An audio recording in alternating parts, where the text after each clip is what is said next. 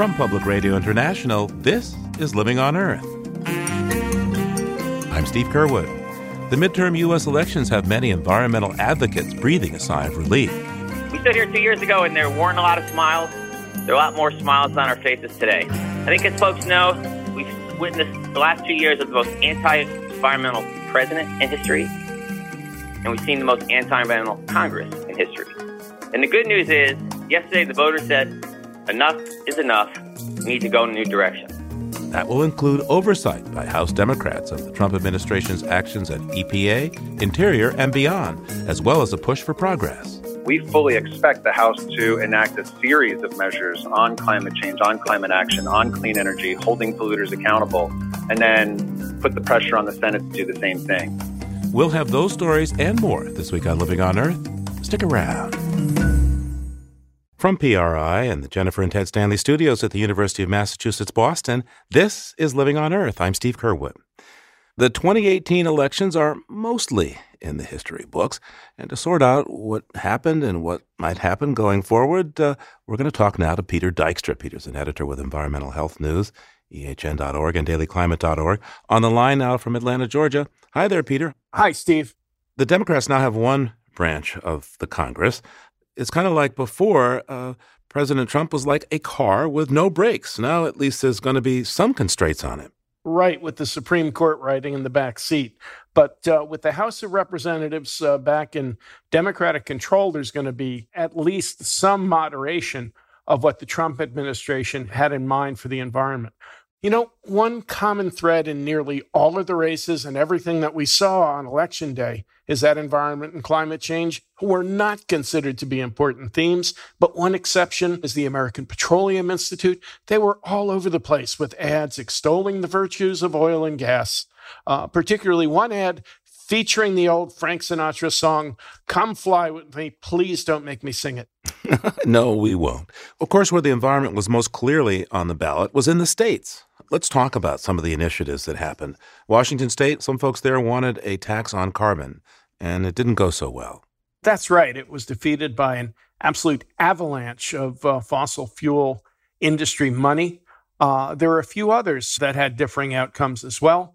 Two identical initiatives, almost identical, in the states of Arizona and Nevada. And in Arizona, there was also an avalanche of money, but on both sides.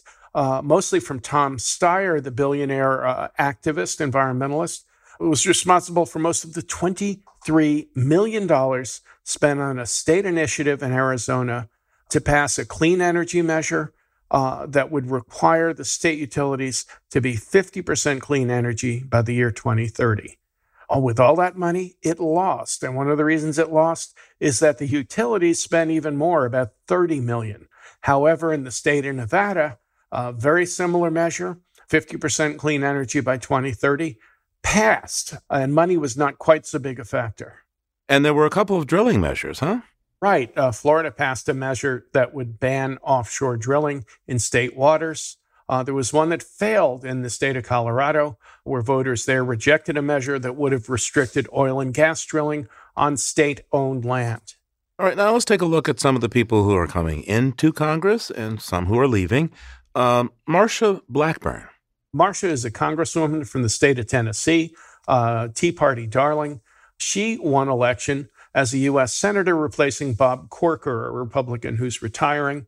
She's best known in environmental circles back in 2012 when she led an effort against energy-efficient light bulbs on behalf of an incandescent light bulb manufacturer in her district. Her environmental performance as a member of the House of Representatives was pretty low. If she recycled a couple sheets of paper in her office in the Senate, it would be an improvement.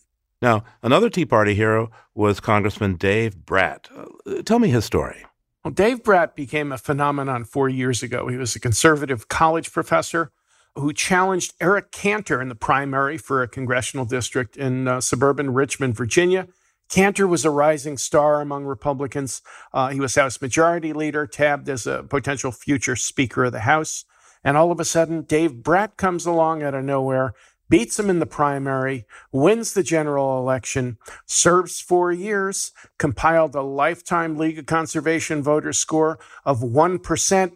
He was defeated this past week by a Democrat, also unheard of in politics, named Abigail Spanberger. One of more than 100 women now who have entered the House thanks to the Democratic surge. Talk to me about some more of the Republicans that will be gone now. What about Dana Rohrabacher? He's been in Congress for a long time. He's been there forever, 30 years in Congress, representing Orange County. He's, get this, an avid surfer and an avid opponent of the Clean Water Act and other measures to protect the ocean. One would think a surfer would kind of like those things. He was also an avid opponent to climate science. He was second in command on the House Science Committee. He lost his race to a moderate Democratic businessman named Harley Rauda. Now, there was another Republican who lost, who many thought was pretty friendly to the environment. That's Carlos Curbelo, the Republican from South Florida, who started and co-chaired the Climate Solutions Caucus. Yeah, friendly to the environment when compared to other Republicans in the growing void between Democrats and Republicans on environment. Curbelo represented the farthest south district in the state of Florida, including the Florida Keys, a little bit of the Gulf Coast, and the southern suburbs of Miami, meaning his entire district, according to sea level rise projections, is going to be underwater sometime in the next century. We talk a lot about redistricting and gerrymandering and moving districts around for political reasons. They've got nothing on Mother Nature. Once Mother Nature gets set on redistricting South Florida, there may not be any South Florida anymore.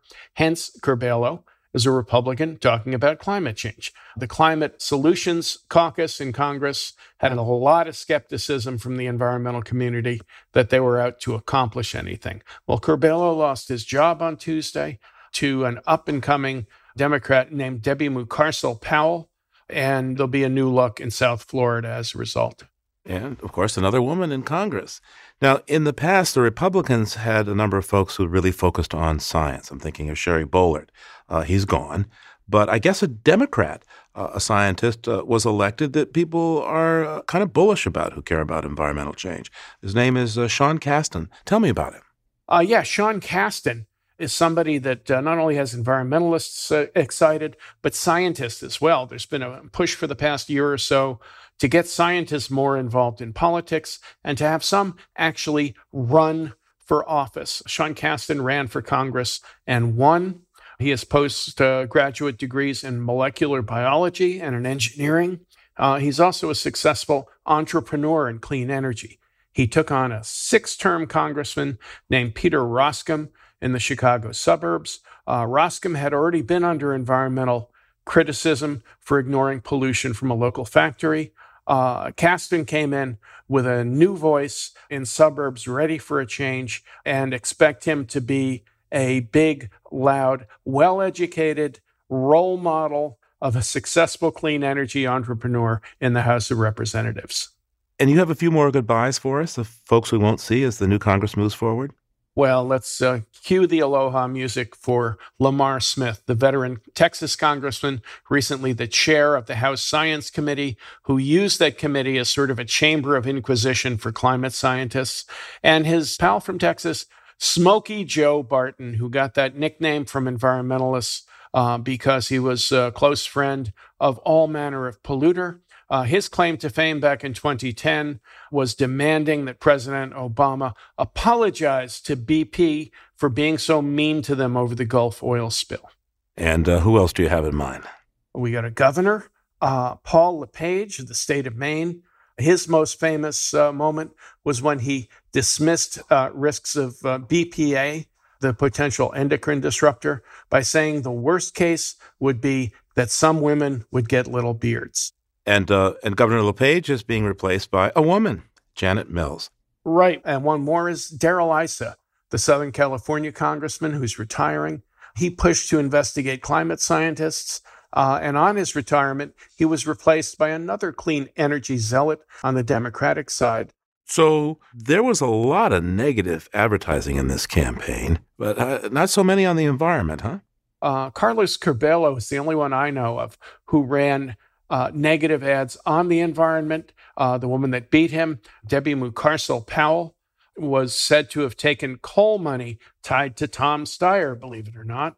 Other than that, here in Georgia, for example, we were absolutely buried with attack ads about the governor's race. We'll know that environmental issues have hit the political big time when politicians routinely use these ads to pollute the environmental discussion. You know, Peter, once upon a time, the environment was a bipartisan issue, and Republicans did things like start the EPA. When do you think we'll get back to that? You can go back further than that to Teddy Roosevelt and all of his conservation values. It's hard to say when we'll get back to that or if we'll get back to that. All we know is that we're not there now, and it's going to be a long road ahead. And if the two parties want to define themselves on differing environmental values, we'll be headed in the wrong direction again. Indeed. Seems to me that it is just one planet, not a Democratic one or a Republican one, huh?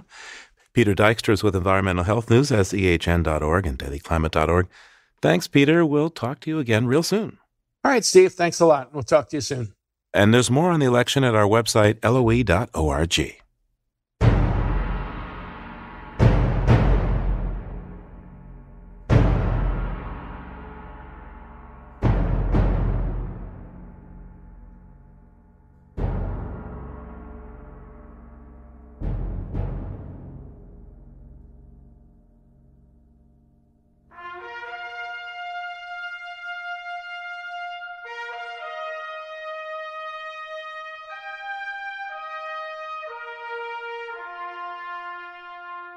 If you like what you hear on Living on Earth, please join us with a gift of $5 or more.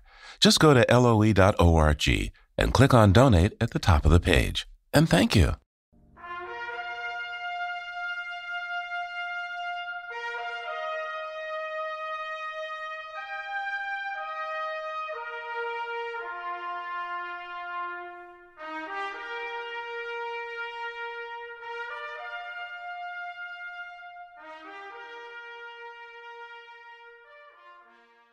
The day after the recent elections, some leaders of national environmental organizations invited in the Washington press to hail the end of one-party rule in America, at least for the next 2 years or so. Big environmental NGOs spent record amounts on the 2018 midterms, with the League of Conservation Voters alone spending more than $80 million. LCV President Gene Karpinski. We stood here 2 years ago, and there weren't a lot of smiles. There are a lot more smiles on our faces today. I think, as folks know, we've witnessed the last 2 years of the most anti-environmental president in history, and we've seen the most anti-environmental Congress in history. And the good news is, yesterday the voters said, enough is enough. We need to go in a new direction. And part of that new direction includes working with the new Democratic majority in the House to hold the Trump administration accountable.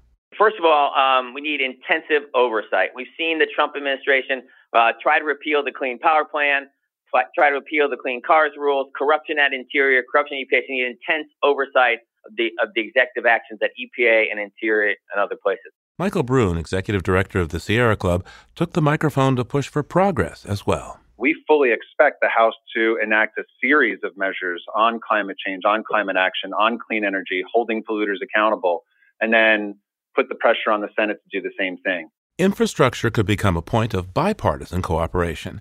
Again, the LCV's Gene Karpinski. We've heard a lot of conversation about an infrastructure bill. A smart infrastructure bill actually creates new jobs, new clean energy jobs that protect the planet and create a much more sustainable society. Environmental philanthropist Tom Steyer of Next Gen America struck a cautionary note.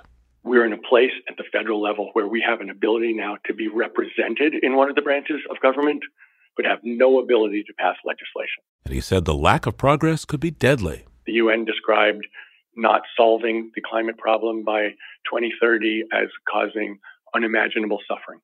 In terms of actually solving the problem, it's not give it the good college try by 2030.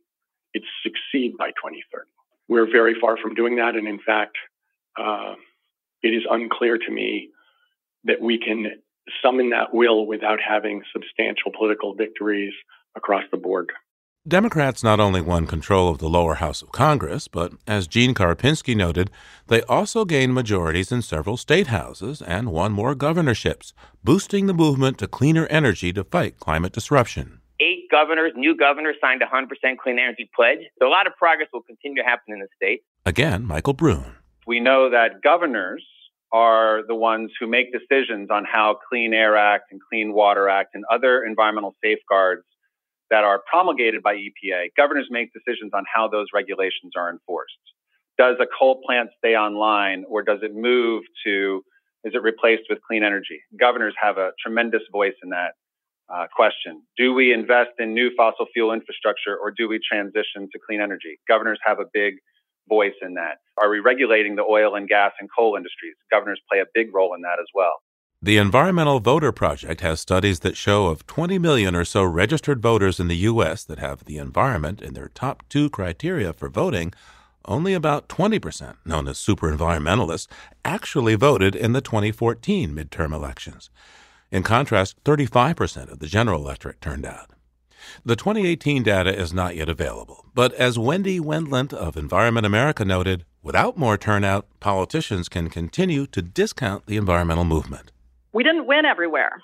We know that. And I think that's on us as the environmental community to figure out how to connect the concern that we know exists among environmental voters with the ballot box. There was some progress made on that in this election cycle, but we need to do more, and we're ready for that challenge as we go into 2020.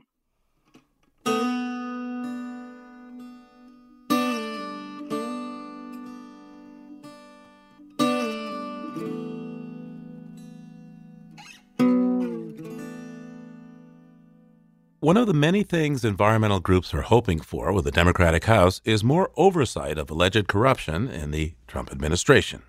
And on that list is the Interior Department Secretary Ryan Zinke. Mr. Zinke is now subject to more than a dozen different investigations concerning his actions as head of Interior. Bobby McEnany of the Natural Resources Defense Council says the allegations run from relatively minor to deeply troubling. There have been issues of him forcing employees to walk his dog. He took a personal trip to Greece and Turkey with his wife, and there was a security detail that was afforded to him, which taxpayers ended up paying for. There was a boat trip to the Channel Islands where he took political donors along with him and didn't inform the Department of Interior that there were associations with his political backers. The NRDC's McEnany worries that Secretary Zinke is serving at the behest of industry groups he's supposed to regulate and not the American people. What we see with Ryan Zinke and this administration is an effort to suit the oil and gas and other industry developers. He has said directly to oil and gas developers at conferences, I serve you. I am here for you. The Trump administration recently reduced 2 national monuments in Utah. Secretary Zinke is being investigated for his role in that decision, which also happens to be a boon for one of his political allies, a uranium mining company. And then there's the Arctic. We've seen a rush to open up oil and gas resources in Alaska, and there are a number of oil and gas lobbyists who used to work on that issue who now basically make the decision at the Department of Interior on whether oil and gas is developed in Alaska or in other parts. While Secretary Zinke has his ethical troubles, there have been positive reactions to his announcement in October of offshore wind initiatives. He laid out the next steps in auctioning offshore wind leases in Massachusetts and California, as well as a review of the proposed offshore wind project off the coast of Rhode Island. Secretary Zinke declared that harnessing this renewable resource is a big part of the Trump administration's Made in America energy strategy.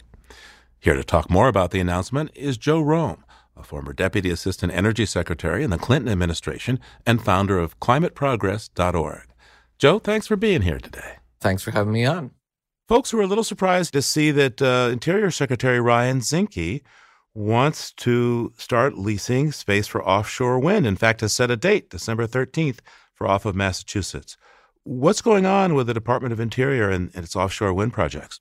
Well, certainly it's a surprise in the sense that, the Trump administration has been pretty anti-renewable energy and pro-coal and dirty energy. But Zinke is from Montana, and they have a lot of wind power up there, and he seems to understand that wind power is the fastest growing form of clean energy in this country and around the world. So he is supporting offshore wind, giving out leases off of Massachusetts and off of the state of California.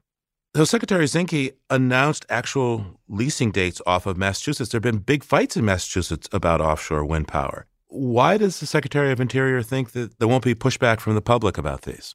In the case of Massachusetts, I think these leases are in a different area than the Cape Wind project, and I think the technology has improved greatly so that many of the concerns about offshore wind are decreasing. And at the same time, the economic benefit of it has been increasing because the costs have just been dropping.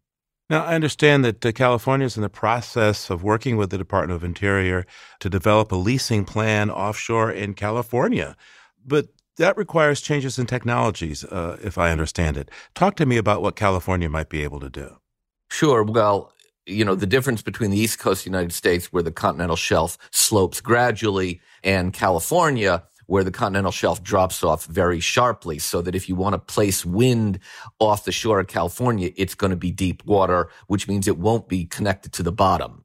So this has got to be a floating turbine, and floating turbines have been more challenging, but in the last couple of years, we have seen, just tremendous advances in offshore wind, and the beauty of offshore wind is that if you've lived near the coast, the breeze is a lot steadier and the turbines are bigger and higher up in the air than they used to be. So we're also getting steadier wind here. And so literally the wind is available as much as you get from a typical natural gas power plant.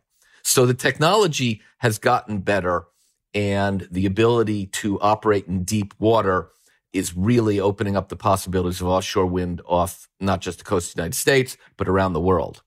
So seeing the Trump administration move to leasing offshore wind energy, renewable energy, to what extent do you see this as significant progress, or would some see this as a token nod from Secretary Zinke? It's clearly just a drop in the ocean, as it were, compared to the much larger attack on clean energy and clean power that the administration has launched. Clearly, the administration has said it's going to withdraw from the Paris Climate Agreement. So that global effort to reduce carbon pollution and move off of fossil fuels, that's a setback. At the same time, the Trump administration is working to roll back Barack Obama's clean power plan, which would help, again, reduce carbon pollution, reduce the use of dirty fossil fuels. So whether you look at the Department of Energy or the EPA or what President Trump is doing, by and large, it is a very disaster for those who want clean air and clean water for their children and a livable climate. Talk to me about what these proposed projects would do. The Massachusetts bidding, how big is it? How many homes might it power? What California is looking at for offshore wind in this Trump administration plan, how much power would we get from that? I don't want to make it look like the process is far along. We're now at the stage where people are putting out leases to bid, and how many people are going to bid and how the projects go along. Ultimately, yes, we're talking about projects that could power hundreds of thousands, if not millions of homes. There's no question about it that the opportunity is large, but it's worth noting, as you said, the one wind project off of Massachusetts has, taken many years to get through all of the requirements. We only have, I think, one offshore wind project now that's going forward. So, I think there's every reason to be very positive about the direction here, but the fact is the United States has been very slow. By the way, to what extent would offshore wind be an employment program for American companies and workers? Well, there's no question that, this is a big job creator.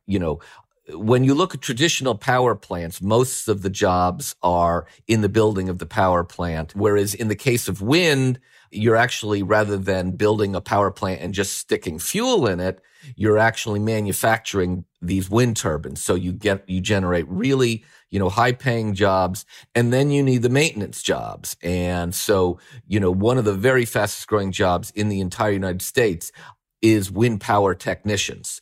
So I want to change subjects for just a moment here. We read in the Washington Post recently that there's been a 14-year-long oil seep in the Gulf of Mexico. What can you tell us about that?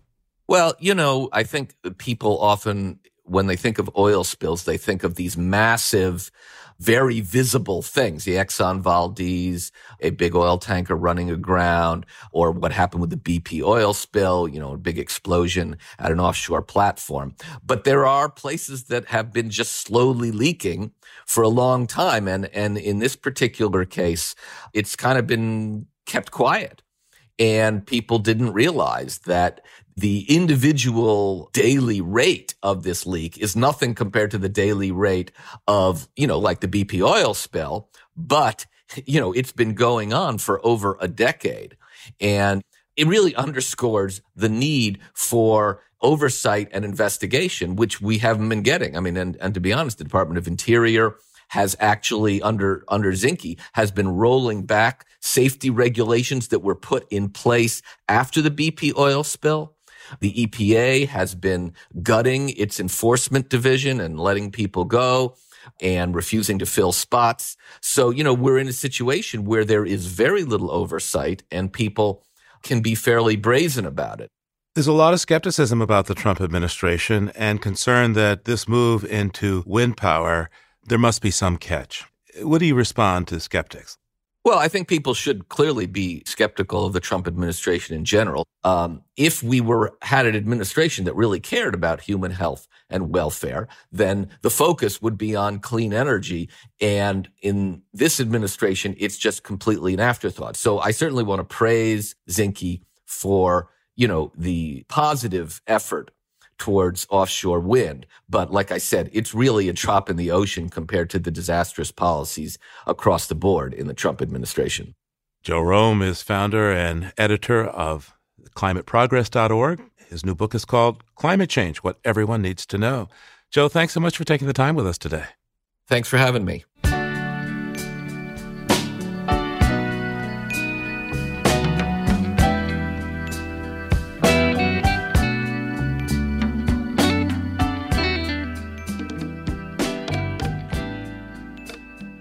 We head to Montana, Ryan Zinke's home state, for a look at some of the effects of climate change expected by 2030 for another installment in the occasional Living on Earth Orion magazine series, The Place Where You Live. Orion invites readers to submit essays to the magazine's website and put their homes on the map, and we give them a voice.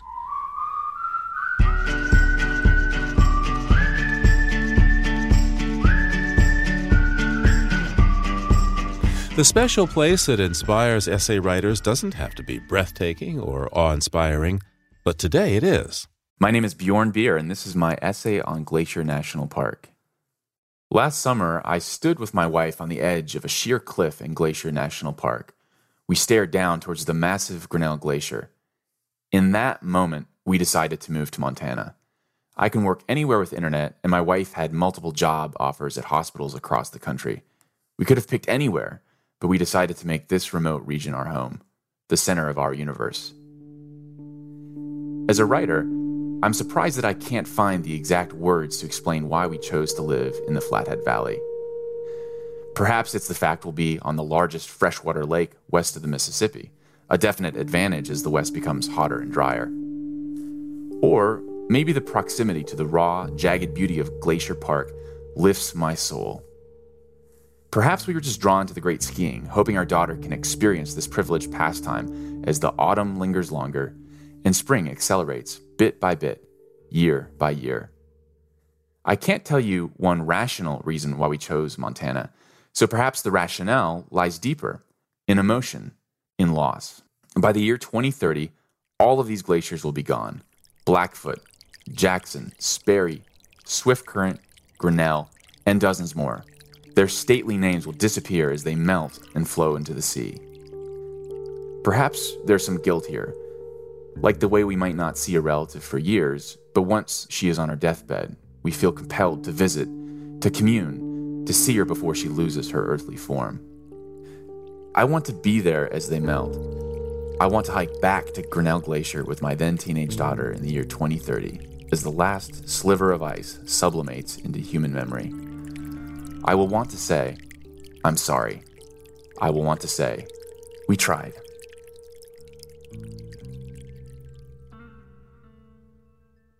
We were here last summer on an interview that my wife had here at the hospital She was looking for jobs around the country, and we went up into the park on a very epic hike called the Highline Trail that starts off at a high pass. And we ended up hiking up to this ridge that overlooked this glacier, and it was just a tremendous experience.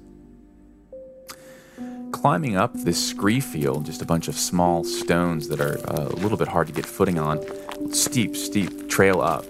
Climb and climb for about 45 minutes, and the view that surprises you on the other side, you're not expecting it, but you can see Grinnell Glacier a couple thousand feet below you, and it just takes your breath away.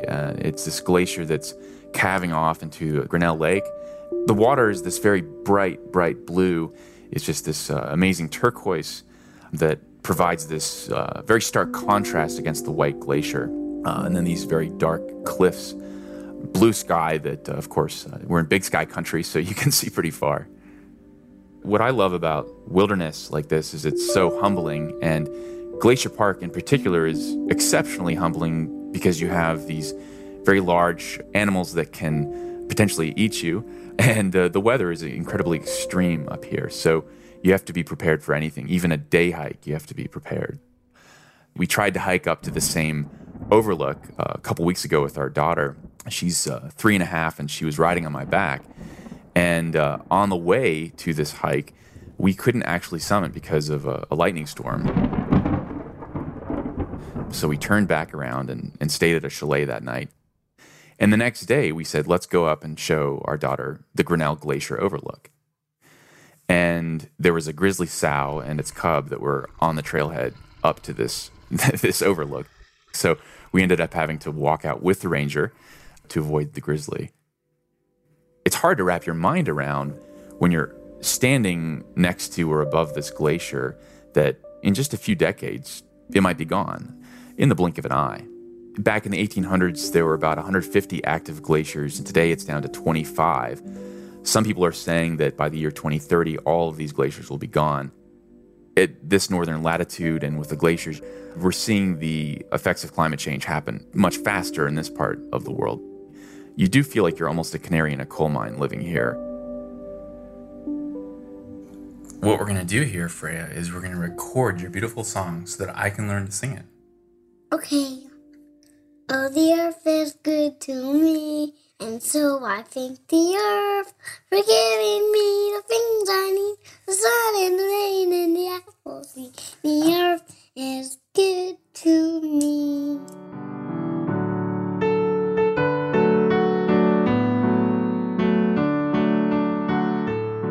That's Bjorn Beer's 3-year-old daughter, Freya, in his essay on Grinnell Glacier. There are pictures at our website, LOE.org, and there you'll also find details about Orion Magazine and how to submit your essay if you want to tell us about the place where you live.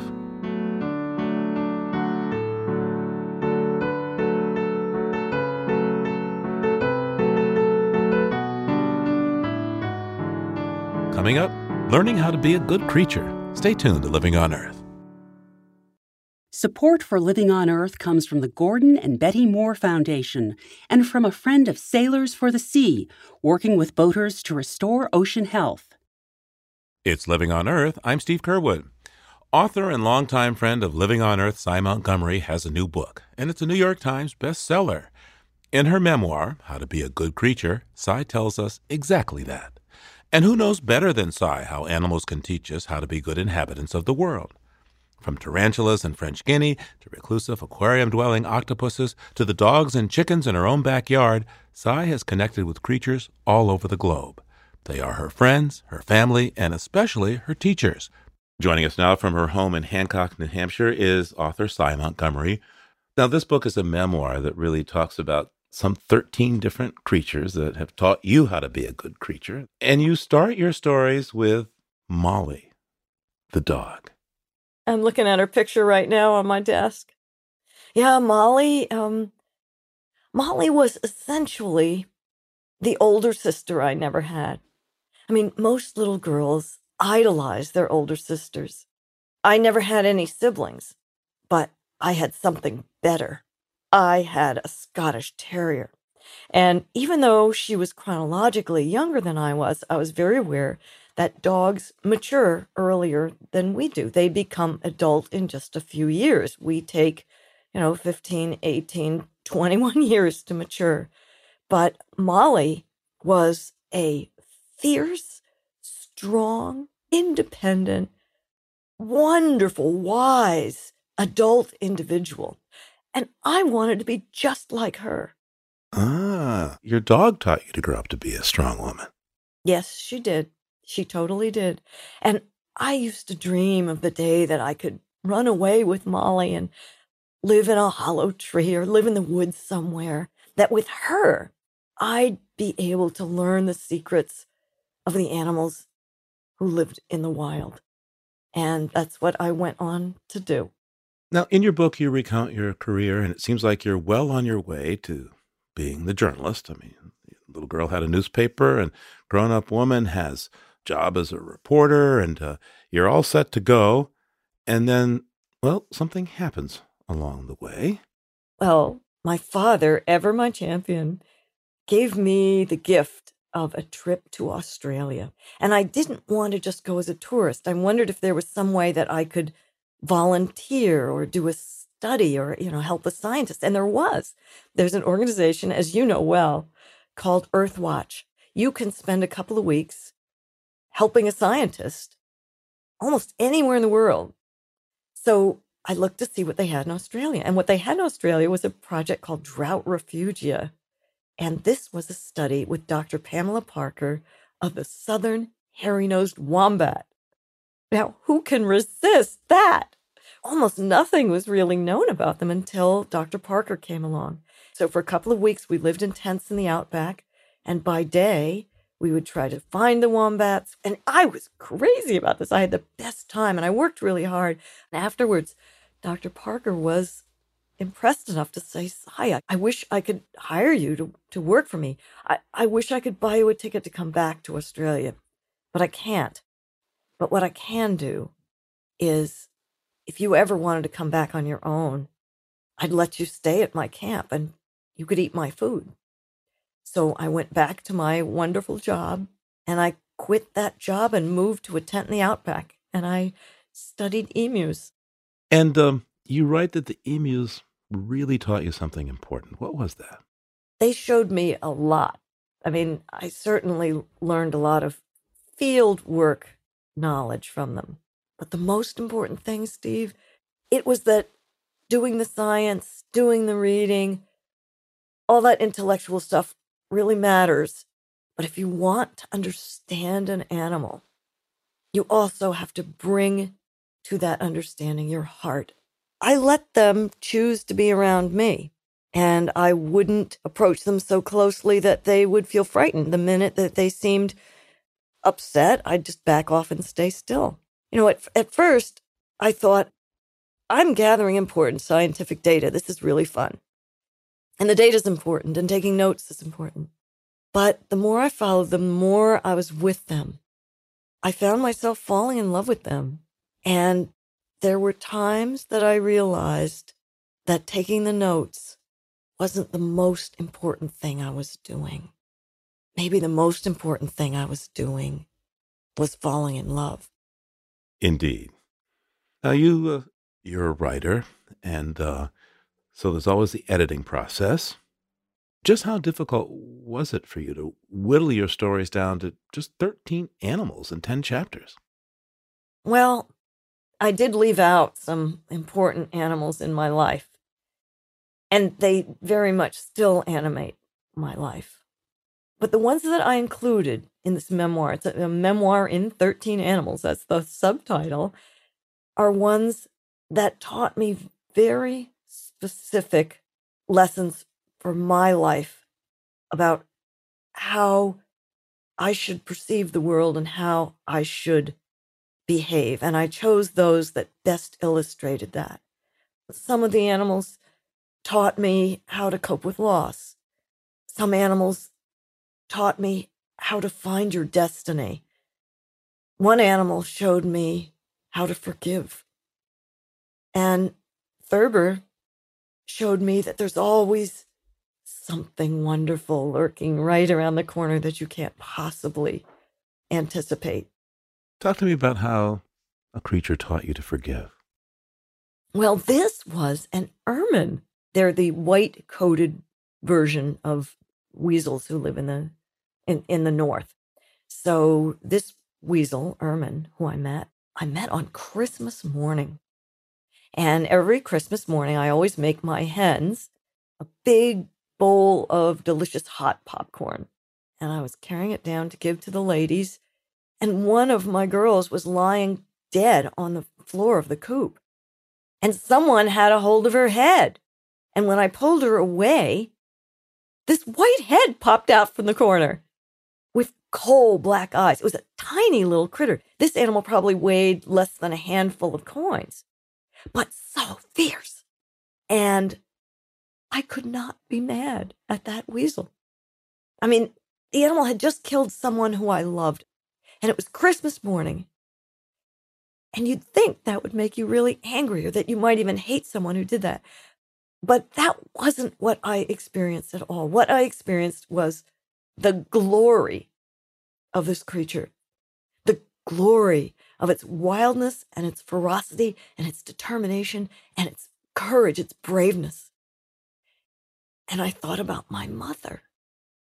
And my mother had just died, oh gosh, that very year. But throughout my childhood and growing up, and even as an adult, we had had a number of disagreements. And at one point, my parents had disowned me for marrying the love of my life, Howard Mansfield. We'd had a lot of disagreements. But in the moment that I beheld that ermine, I just felt this wave of forgiveness sweep over me for my mother. And I realized that she was fierce like that weasel. She shared a lot of the characteristics of that ermine. And there was so much in her to admire. And I realized how much I loved her and how much I missed her. Now, you write about octopuses. In fact, a little shout out about us at the show when we went to meet one of your octopus friends at the New England Aquarium. How did you get into, well, talking and being with octopuses? Well, the first octopus I met, I went in with an assignment for Orion magazine on the intelligence of octopuses. And one of the keepers opened up the tank where Athena lived.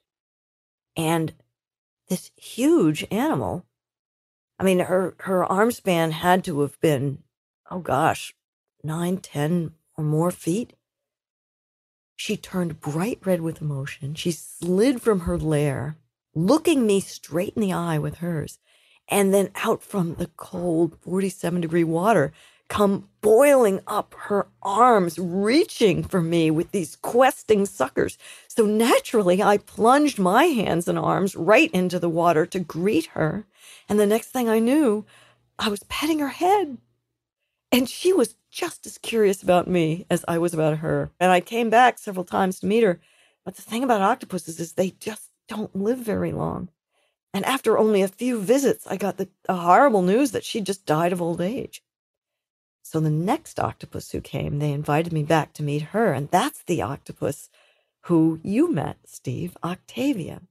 And there's a chapter in this book about Octavia. And when I introduced you to Octavia, only once before had we had a close interaction. So I really wasn't sure what she was going to do when she met you. But she was quite brilliant. She was interacting with you and the producer and the sound person. And while we were all petting and feeding and watching this octopus, just our senses being flooded with the sensation of touching this beautiful animal, feeling her suckers, watching her change color, right out from under our noses, she stole a bucket of fish. Do you remember that? I know. She totally outwitted us. I have to confess, I was a bit fearful. I mean, I hadn't met an octopus before. Right. And they're depicted as monsters in all kinds of literature and paintings and etchings. Yeah, when I reached in there, first there was one sucker, and then there were several suckers and everything attached. But thanks for you being there, I simply relaxed. But when I heard that she too died of old age and motherhood, I was sad. I know. They just break your heart. But I knew her more intimately than any other octopus, because I knew her pretty much from when she first showed up at the aquarium until she died. And it was just so beautiful to be able to see the full arc of her life.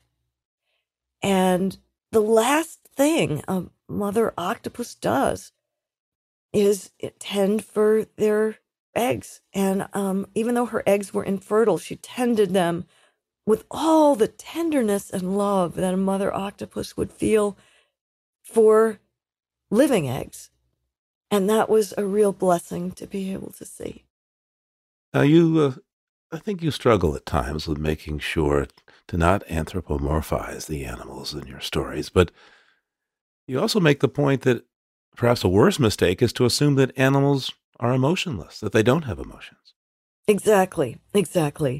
What we don't want to do is project our feelings onto other animals or other people. And so, and we can't help it sometimes. We can easily imagine that an animal wants to be petted when maybe it doesn't. That's a common mistake. But more dangerous, as you said, is to think that they don't have thoughts or feelings. Thoughts and feelings are not human things alone. We're part of a huge family of living creatures. And consciousness does not belong to us alone. Emotion does not belong to us alone. These are things that are helpful to animals to let them live. So we do ourselves and the creatures a terrible disservice to assume that they are thinking nothing, that they are feeling nothing, that they know nothing, that they do not make decisions. We will never understand the lives around us unless we realize that animals are thinking, feeling, knowing beings. So before you go, Sy, what do you hope to impart to animal-loving listeners, or even those whose relationships with animals may be a little more tenuous or even skeptical? Well, I would want to say that we're embedded in this glorious world of other souls, other minds. And these others have so much to teach us.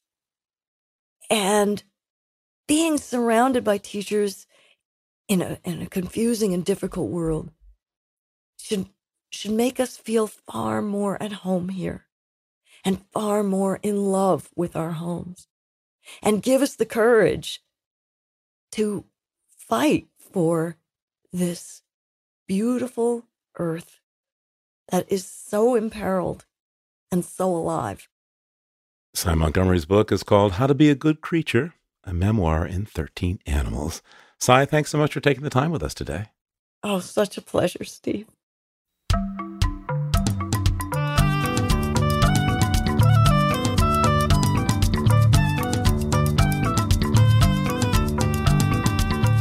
One of the many creatures that Sy Montgomery has learned from are her own backyard chickens, or the ladies, as she calls them.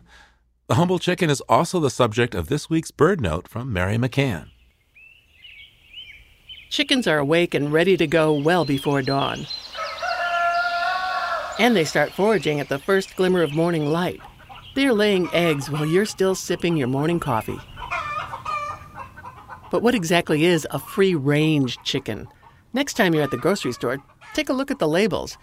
According to the USDA, which regulates food labeling, free-range or free-roaming chickens need only be allowed some kind of access to the outside. That could mean all-day access to a lush pasture or a tiny enclosure behind a door open for just a few minutes a day. What if the label says humanely raised? It turns out the standards behind that labeling can also vary quite a lot. So if you wish to eat truly free-range chickens or eggs, how do you know what to look for? Chickens raised for meat or eggs that spend their days outside pecking for bugs, grubs, and fresh green vegetation are best known as pastured poultry.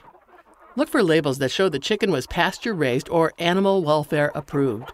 If you can, buy from a local farmer. Or if you have a big backyard, maybe even try raising your own chickens at home. Your decisions at the grocery store can really make a difference for local farmers and chickens alike.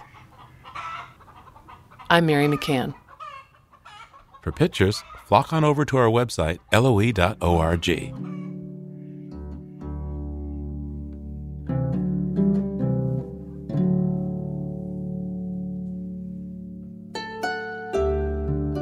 Living on Earth is produced by the World Media Foundation.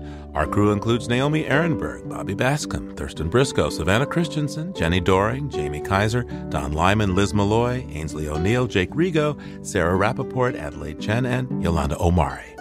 Tom Tiger engineered our show. Allison Lierstein composed our themes. You can hear us anytime at loe.org, iTunes, and Google Play. And like us, please, on our Facebook page, PRI's Living on Earth. And we tweet from @LivingOnEarth. You can also find us on Instagram @LivingOnEarthRadio. I'm Steve Curwood. Thanks for listening. Funding for Living on Earth comes from you, our listeners, and United Technologies, combining passion for science with engineering to create solutions designed for sustainability in aerospace, building industries, and food refrigeration. UTC companies such as Otis, Carrier, Pratt & Whitney, and UTC Aerospace Systems are helping to move the world forward. You can learn more about United Technologies by tuning into the Race to 9 Billion podcast. Listen at racето9billion.com. That's racето9billion.com. This is PRI, Public Radio International. PRI, Public Radio International.